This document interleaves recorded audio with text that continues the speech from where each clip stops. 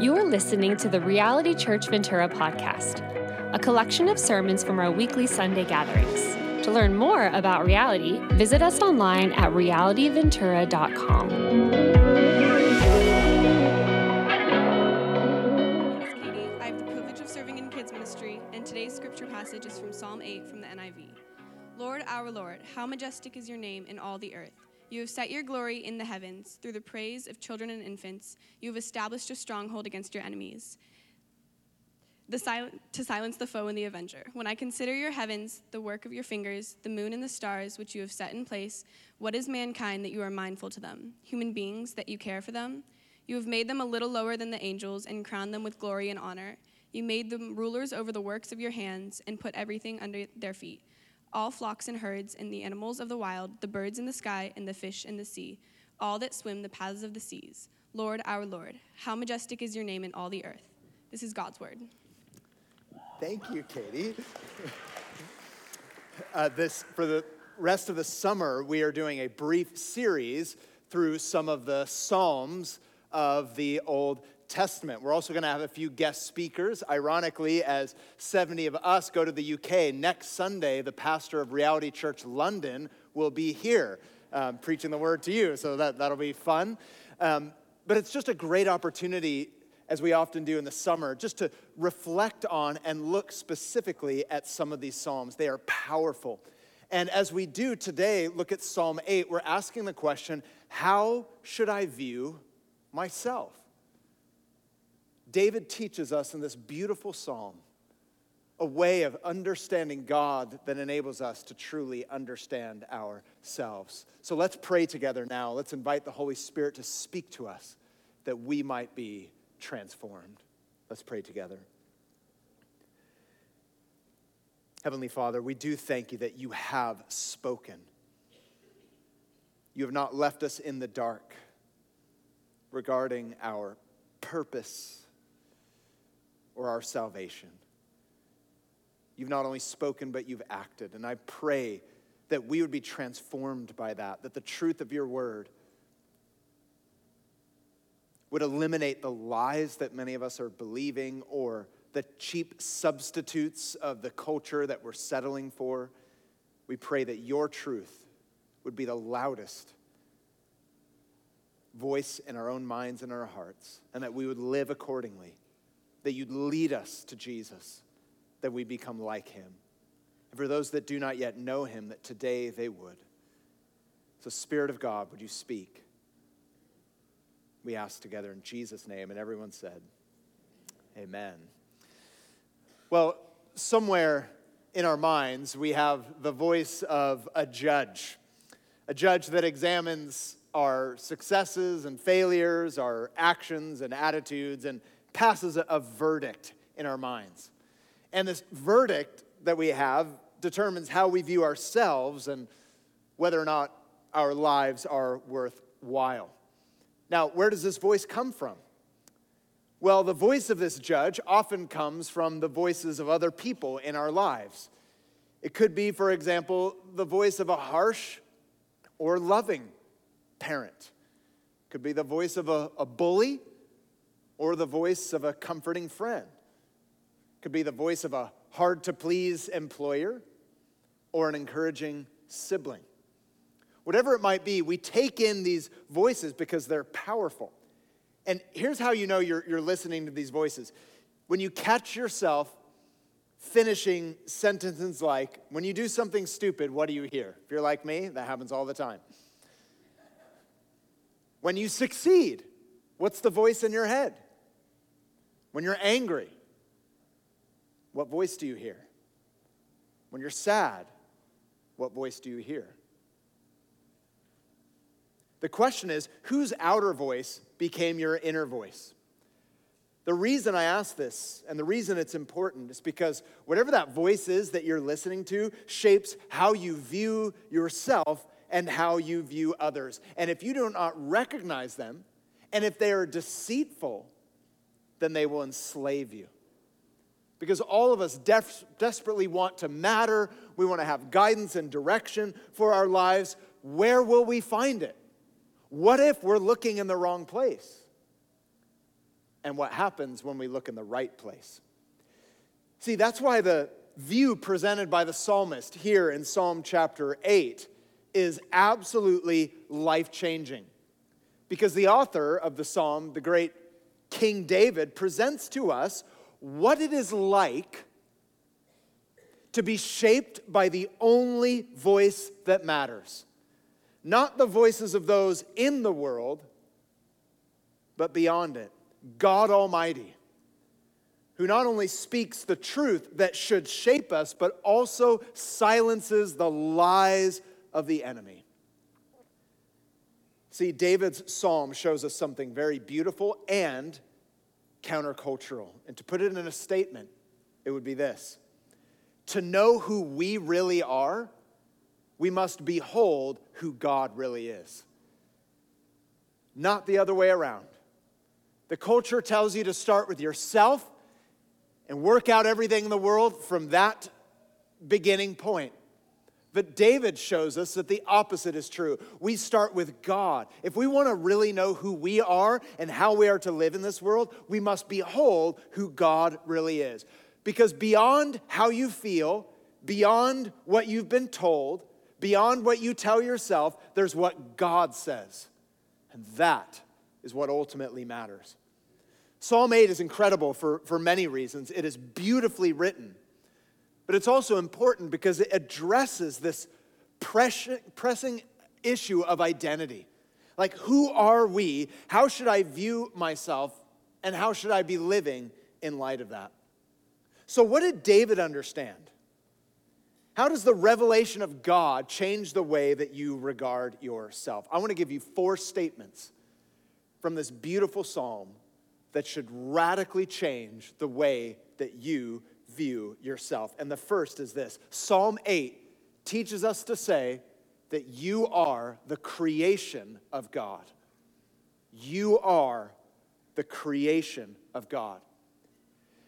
Now, what's interesting about Psalm 8 is that King David, the famed king of Israel, wrote this song off the back of a great success, great military success, a great campaign.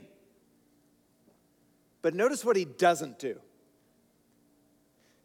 David, off the heels of great success and achievement, does not go out in the countryside and say, "I'm amazing." He does not make much of himself. That is not where his song begins.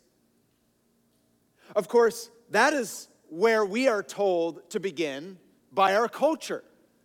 We're told to begin with yourself. If you're looking for identity, you look within. If you're looking for security and encouragement, you look within. You look to your resume. You look to the words of affirmation and praise of other people. That is how we're often told to get our sense of identity, especially here in America.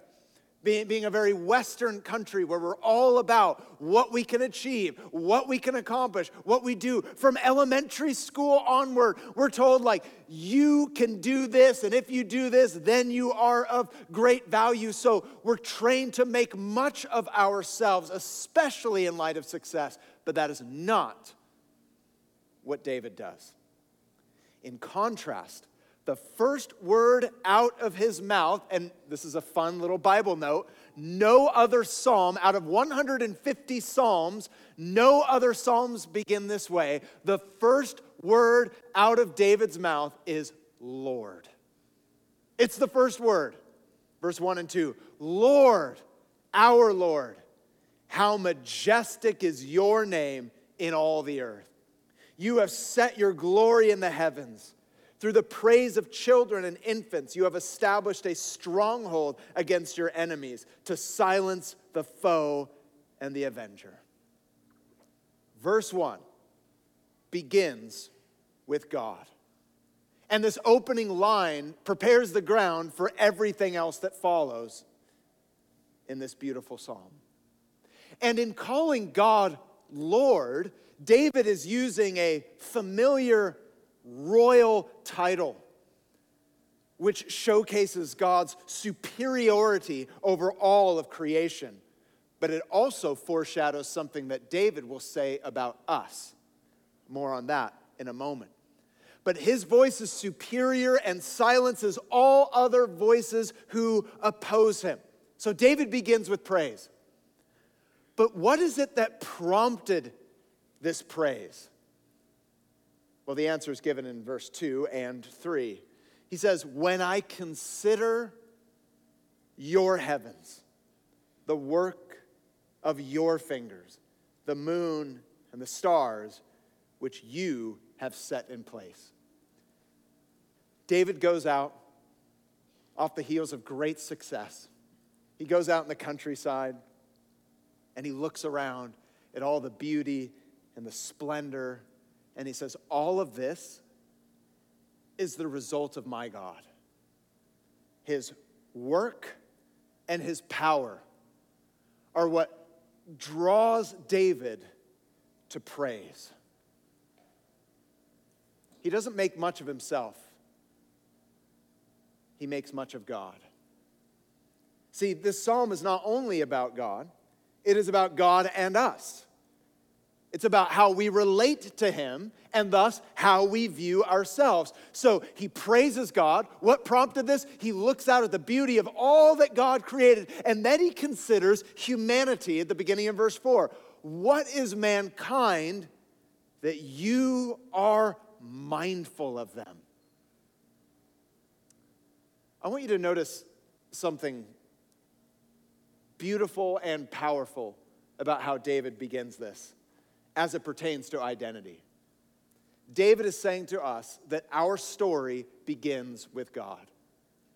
Whatever you think about yourself, whatever you think about humanity, we must start here. I am, you are, we are the creation of God. And therefore, my identity must come from him. So looking out at all creation, it leads him to ask this question, well, what is man? David doesn't go out there and say, I'm awesome, I'm incredible. He says, no, God, you created all this, you created me, but who am I in relation to all of this? Do you know what David is saying here? In asking the question and going on to say what he writes in this poem, he's saying poetically that it's not just enough to believe that God creates us, though that is key, or just that God exists, but that God cares. He is mindful of us. That is, his mind is full of us. Now, this is important because there are many in the world, some of my friends, some of your friends, maybe some of you here this morning, who may believe that there's some kind of being, intelligent design to the universe, but it seems so cold, it seems so distant, it seems so out there. Like, yeah, surely when I look at the science and when I really think about it, like surely there's intelligent design, but maybe you're just a deist. Like, I believe there's a God, he created this beautiful clock, he wound it up and he just let it run in the universe. Now, if that's the end of the story, I don't know about you, but I'm not exactly motivated to praise for that. Like, imagine the psalmist started out like, praise you, O distant, cold being, who is unaware of my life because I'm so insignificant and small. Like, that's not awesome. But David, when he looks at the heavens, the magnitude of the universe, then he says, wow, the fact that you, who created all this, are mindful of us, are mindful of me. Well, that's staggering. See, here's why that's important for us and for our culture. If you only look at the magnitude of the universe, how do I know that my life even matters? Without moving any farther than this, what do you really have? Science alone can't answer this. Science alone cannot declare or reveal your value. And some of the brightest minds have understood this. Some of you may remember Neil Postman.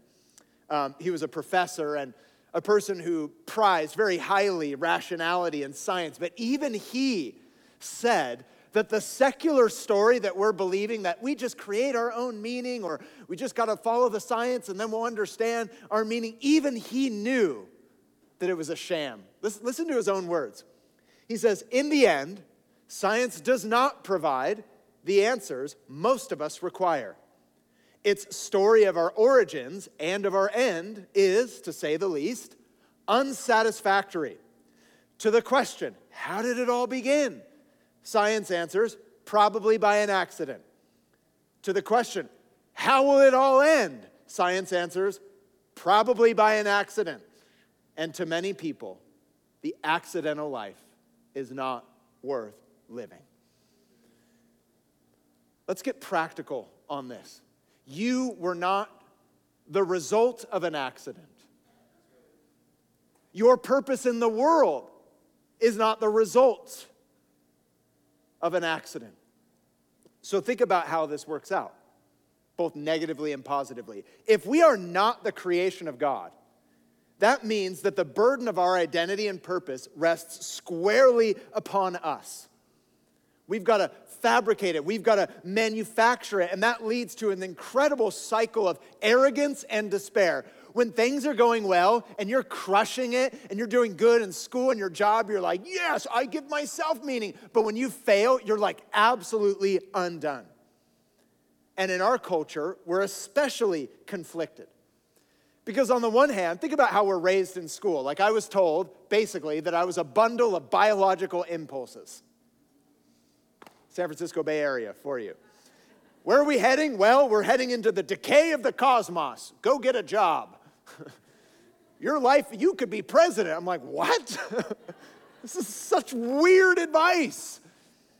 So when a child answers, okay, if I'm here by accident, if I'm going to end by accident, where do I find meaning? And everyone's like, esteem yourself.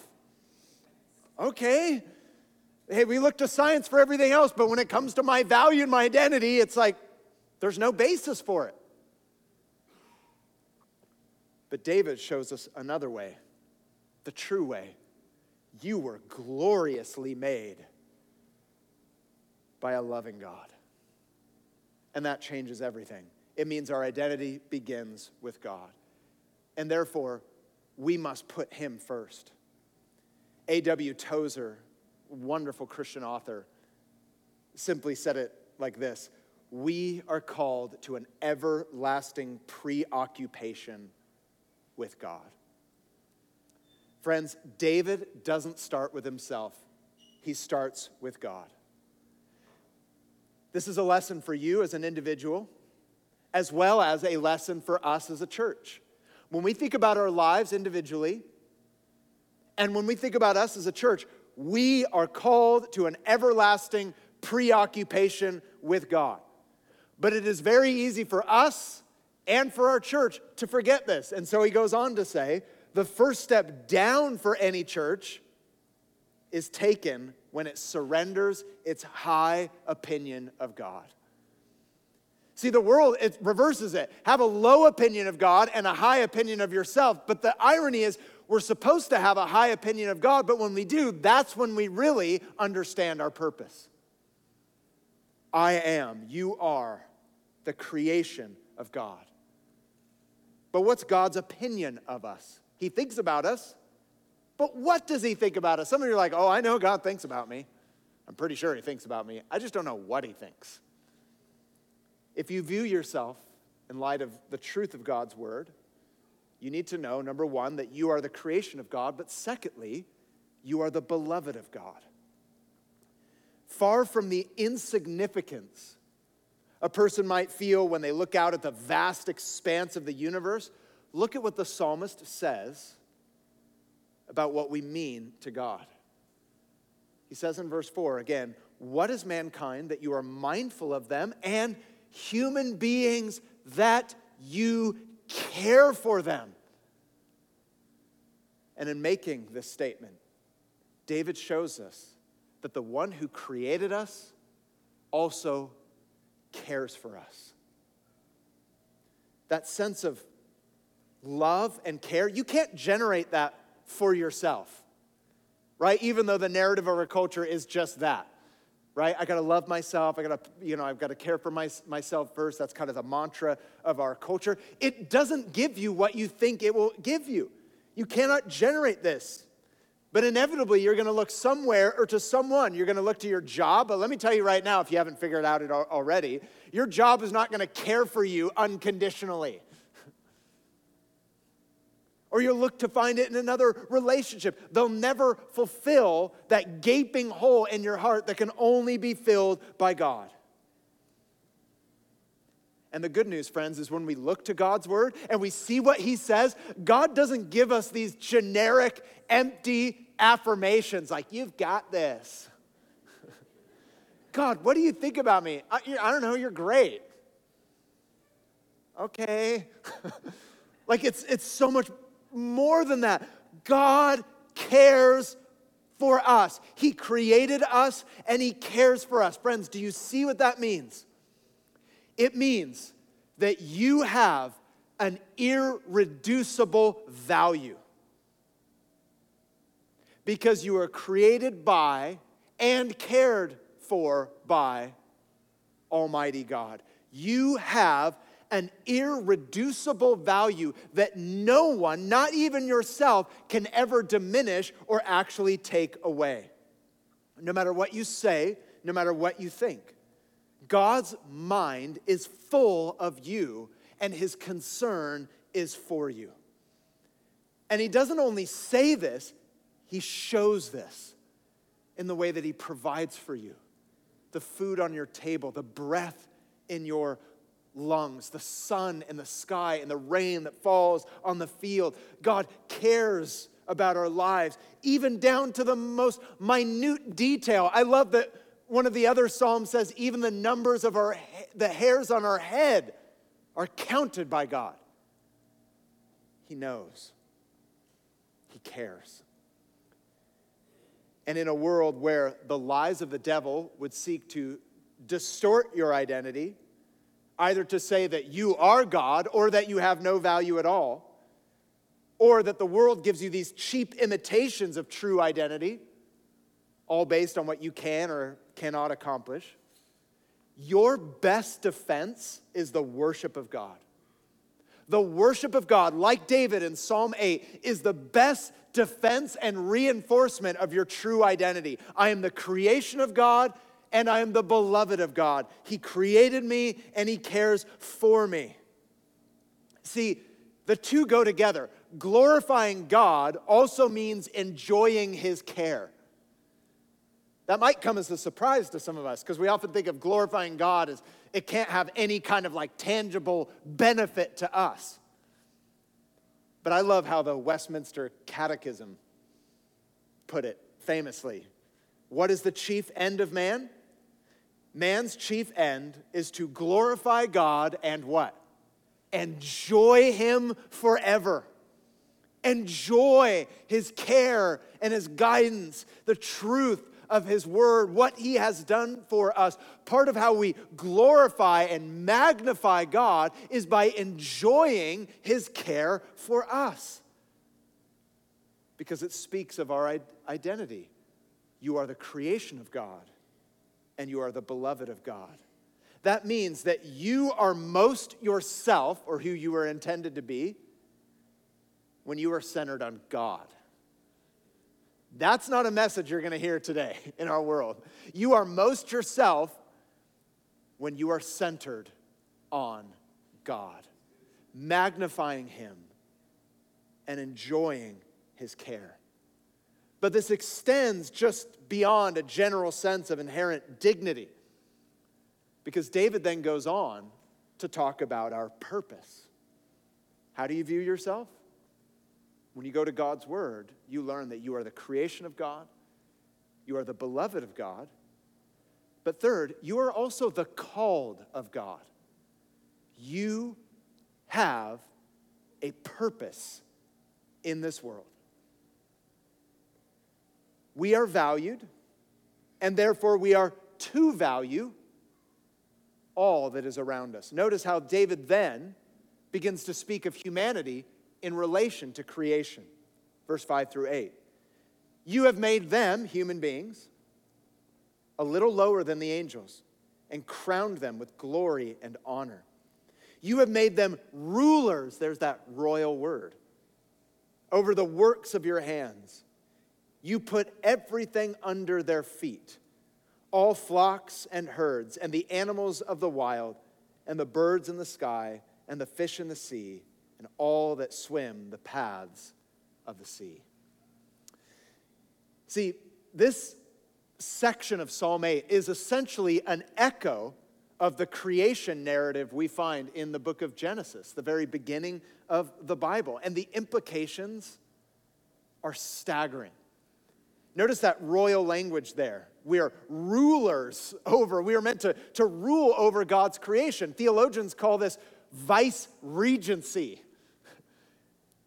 We are vice regents of God. We are not God, but He created us to represent Him like an ambassador in this world. He's given us a purpose to reflect Him to all of creation. We, more than any other created thing, are given the fullest ability out of all creation to reflect the glory of God. That's why we're often called the crown of creation. As David says here, you crowned them with glory and honor. That is a statement. We're the crown of God's creation. For those of you struggling with a sense of worth, like, oh, I'm worth nothing, and then you're looking out to your social circle to kind of give you value, that's not where you're going to find it. Go to the Word of God. God's like, I created you, and you are the crown, along with all of humanity, the crown of my creation. That's what he's saying in verse 5. You were created with such a high and noble state that we're just lower than the angels, the psalmist says. For we are different than all of creation. We long to learn and to know and to relate and to be related to and to love and to last. That's why we say we were created in the image of God. We have this capacity for these things. But still, notice, so David's getting this sense of worth and dignity and value and even purpose, but still notice that the subject line in all of these sentences is God. You have made, you have crowned, you have set. The subject is still God. What gives us dignity, what gives us purpose and value is not anything that we have done for ourselves, but what God has done for us. Therefore, my purpose comes from God. Your purpose comes from God. If you're here this morning and you're struggling with where is my purpose? Where do I find that? Where should I look? Friends, look no further than what God has said about you, for He created you with a purpose. And so I want you to see that the glory of God is actually connected to the glory of your purpose. Let me put it this way. The more I see the greatness of God, the more I see the greatness of my purpose in the way that I treat other people, in the way that I love other people, in the way that I serve other people. In fact, this truth is really the cornerstone of so much of what our society benefits from today. Compassion and justice and care for human beings. Why? Because we believe that we're not just a bundle of biological impulses. We believe that humans are created in the image of God, and regardless of where you're from or what you've done, that you have a value because you're a creator. You were created by God from womb to tomb. From the moment that you were formed in the mother's womb, we believe not only that that's life in the womb, we believe that is a person in the womb. See, oftentimes the debate on this is, well, yes, technically there's life, but the debate is not so much about life, it's about personhood. See, the world would have you believe that when you're conceived, well, that's a potential person. But the believer says, no, that's a person with potential. It begins in the womb, and it goes all the way to the tomb. Caring for the elderly, caring for the vulnerable, caring for the weak, caring for the poor. Why? because we believe with a sense of awe and reverence that another human being is the creation of God, the image of God. I know oftentimes when we think of the glory of God, we go into creation. Some of you are like outdoorsmen and outdoorswomen, and you've got your gear, you've got your stuff, and like you love it, right? You're just out there and you're like, yes, glory! If you haven't guessed yet, like I'm not much of an outdoorsman. I think I've camped like once in my life. I know that might get me kicked out of Ventura County, but we're here, so deal with it. And yes, we see glory in creation. But do you know where you can see the most glory of God in creation per square inch? A city. Why? Because it's a bunch of humans. You're like, oh, that's why I leave. Well, you need a little change and you're like, I hate the humans. I'm going to see the glory of God in creation. The next time you're out and about in the busyness of where, I don't even care if you're at Vaughn's, you're like, the glory of God in creation. You can go up to people and say, Imago Dei. That's Latin. Image bearer of God. It's a good conversation starter. I don't know. Try it. See what happens. There's an inherent value. And therefore, my purpose is to display that value in the way that I love and I serve other people. If I understand that my role is to reflect God and his glory, this will shape the way that I treat people. That's why, for example, in the New Testament, the book of James, the author, when he's saying, hey, if you really have faith in God, show me your care for the orphans and the widows. Show me how you care for those who are hungry and those who are in need. Show me how you care for your brothers and sisters, both inside the church and the men and women outside of the church. It's absolutely connected. And so in this journey of finding purpose, and some of you right now, you're like questing. You're like, I'm trying to find my purpose. Here it is. It is precisely in surrendering to God that I discover my purpose.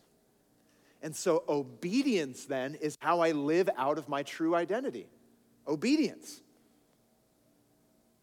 It's a beautiful word in the Bible because it means I'm living in accordance with what God has created me to be and to do. The greater God is to you, the more you dive in to what Scripture says about how you are to live, the more you yield to God's glorious purpose, the work of the Holy Spirit in your life who gifts you and enables you to live that out. But sadly, when we look around at humanity, we don't come away with this general idea like all of humanity is functioning great. That's not our general takeaway when we read the morning news. Not all have obeyed this call. We ourselves have not obeyed this call. The Bible says all of us have sinned. We've rebelled against the very one who created us, ran the other way, and everything's broken. Everything's broken. In fact, even here in Psalm 8, David reminds us that all is not well. All is not right in the world. In verse 2, he speaks of enemies and oppressors. And the Bible says that enemies are those who have turned away from God. So he created us to live in a world that is all ruled by him and everything's ordered underneath him, and that we are to reflect that to everyone else around us in beautiful harmony. That's what it was in the garden in the beginning of the Bible. But sin has ruined everything. So where do we go? We're like, okay, Psalm 8, it's great. David, you're cute. You've got this idealistic view, like everything's great. Oh, Lord, our Lord, so majestic. Like human beings are amazing. And you're like, David, are you kidding? Have you spoken to another human today? Because I don't think you'd be writing Psalm 8 right now if you did. So what do we do when we look around and say, well, all is not right in the world? I don't see everything placed under God's feet or under our feet in the way that we're supposed to care for everything around us. Well, that is why, in order to find security that you need, you must look to where Psalm 8 is pointing. Let me explain what I mean. Verse 6 says everything is placed under our feet, but then we look around and we don't see it. That's precisely what the New Testament book of Hebrews says. In Hebrews chapter 2, verse 8, it acknowledges the fallen state of the world. In putting everything under them, God left nothing that is not subject to them. Yet at present, here's the key line, we do not see everything subject to them. Meaning everything is not as it should be. So where do we look then? Where do we look? Well, there's a hint in this psalm itself. 2 hints, actually. The first hint is in verse 2. The phrase, through the praise of infants, you establish a stronghold. Pause. Have you ever thought, if you're familiar with this verse, how ridiculous that sounds? Just think about it. Or maybe if you're hearing it for the first time, you're like, through happy babies comes strength? Like what? Like if you have enemies all around you and someone's like, what's the solution? I know. Happy babies. Like, oh yeah, that's a stronghold for sure. Like, have you just paused to think how ridiculous that sounds? Like, God, we need strength. God's like, oh yeah, I'm going to establish stronghold. How, oh Lord? Through the mouths of infants. You're like, oh. I was thinking giants and like swords, shields, but no, yeah, I'll take happy infants. That's fine. It's kind of a like for like. The image of infants is a picture of the most vulnerable of all. And yet they are able to become a stronghold. That is, even from weakness, God is able to overcome the enemy. And so what David says in that little verse is a theme that is repeated over and over and over again in the Bible, that even from weakness, God is able to overcome the enemy. That is remarkable. That's the first hint of where we should look. The second hint is in verse 4. When it says, what is mankind that you are mindful of them? What are human beings that you care for them? The Hebrew word in care for them is literally visit them. Shout out to the old King James, which translates it, what is man that thou visiteth him? Say that word fast 3 times. Visiteth. God visits us. What? God will establish strength through weakness, and he will visit the people that need help and have turned from him. How is that the answer? Well, that's precisely the answer. Because friends, these 2 hints point towards the gospel of Jesus Christ. Because that is exactly how God would come and rescue us. Not just from the danger outside of us, but from the danger within us.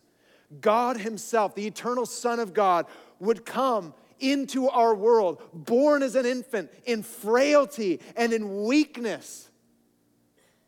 He would lower himself, assume a lower place in creation, and live an obedient life all the way to the cross, where he would die in our place for our sin, for the penalty that we deserved, to take our shame, to take our guilt, and to rise again so that we could be saved. And so the dignity given to us by God, though tainted by sin, is restored to us through Jesus Christ. And it is Jesus who secures all these promises for us, so that when we're in this world and we're seeking to know God and reflect him, but all is not right and it looks like it's a mess, and we don't see everything subdued, and we don't see everything in order, and we certainly don't see everything under our feet or under God's feet, Hebrews nails it, not only in verse 8 that we read a moment ago, but verse 9. It says, but we do see Jesus. See what the author of Hebrews is doing there? It's an echo of the psalm. It says, we don't see everything in its right place, but you know what we do see right here and now? We see Jesus, who was made lower than the angels for a little while, now crowned with glory and honor because he suffered death, so that by the grace of God, he might taste death for everyone. Do you see? The author of Hebrews is saying the ultimate fulfillment of the language here in Psalm 8 is fulfilled in Jesus. He is the one that brings order to what was broken, healing for what is wounded, and hope for what is hopeless, so that you and I can say, not only I am the creation of God, and I am the beloved of God, and I am the called of God, but lastly, I am the redeemed of God.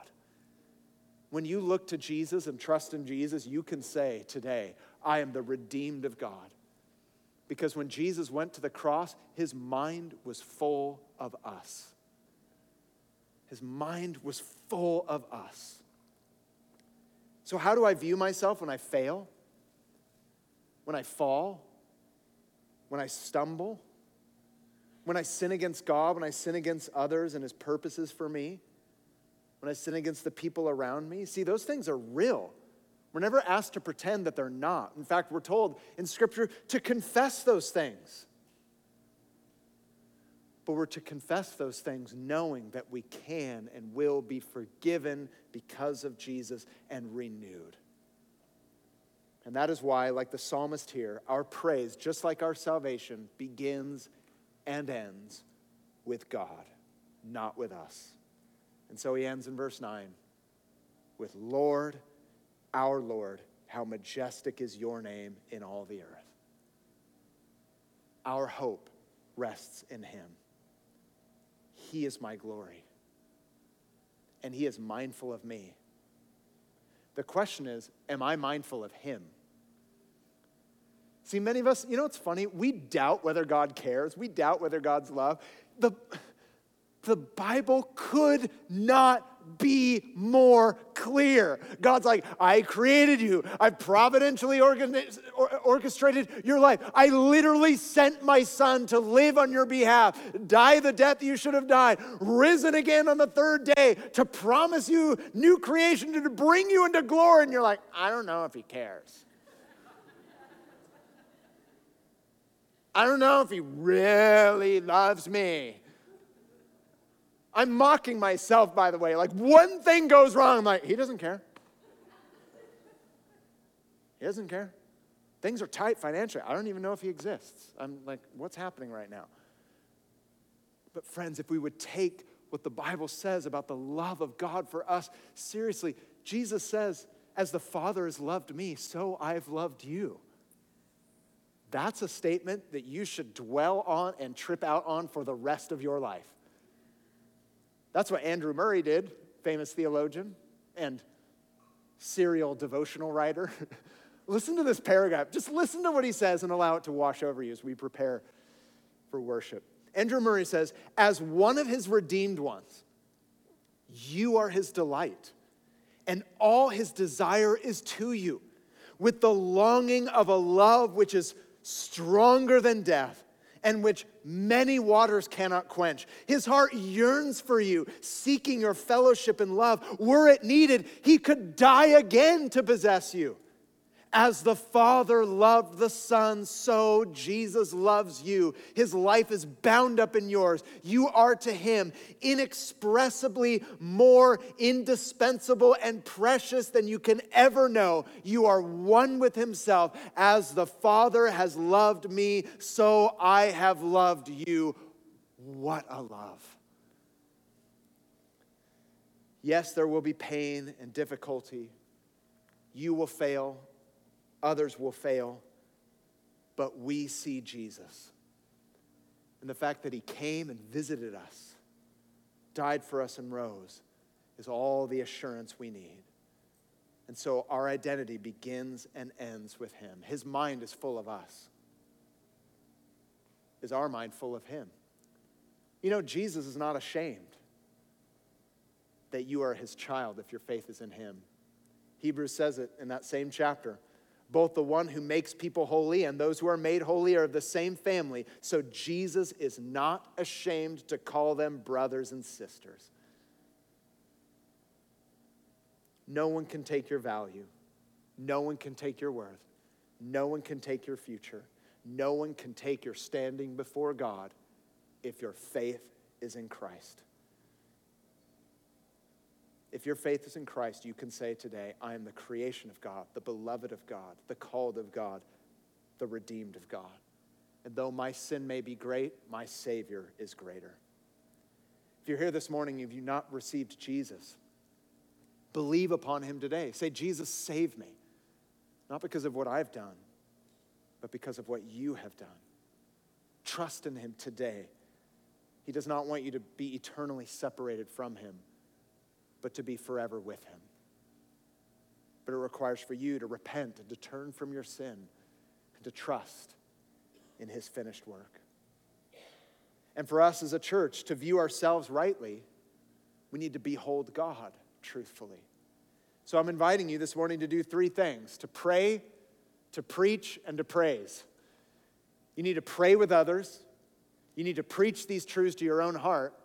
And you need to praise God with all your heart, mind, soul, and strength. That's what I'm calling you to do. Pray with others this morning. Pray this psalm. Pray the truths of this psalm. Invite the Spirit of God into your circumstance and situation. And preach to your heart as we prepare to receive communion that this is what is true. All these other voices, all these other ideas, my failures, my successes, the false wisdom of the world, the lies of Satan, there's only one voice that matters. That's the voice of God. And you're retelling this truth that you've heard to your own heart. Jesus loves me. Jesus died for me. Jesus rose for me. I belong to him. And that is the truth. And then we praise him, and we praise him together. Because we are most fully ourselves when we are most centered on him. Our identity begins and ends with God. Our purpose begins and ends with God. Our salvation begins and ends with God. Our motivation begins and ends with God. And so we can say with David, Lord, our Lord, how majestic is your name. Let's pray together. Father, I do pray that even now we would put you in the center, that we would neither seek to puff ourselves up or beat ourselves up, but rather we would look up and say, your voice is the only voice that matters. I pray that you would dispel any lies that we're believing or cheap imitations that we're substituting for how we view ourselves or what we're supposed to be doing. And I pray that we'd glory in the fact that you created us, you care for us, you called us, and you've saved us. I pray that we would delight in that. You told us you are mindful of us. And so right now I pray that we would be mindful of you so that our minds will be at peace. And we will know how we ought to live. Spirit of God, move. Now we ask in Jesus' name. Amen.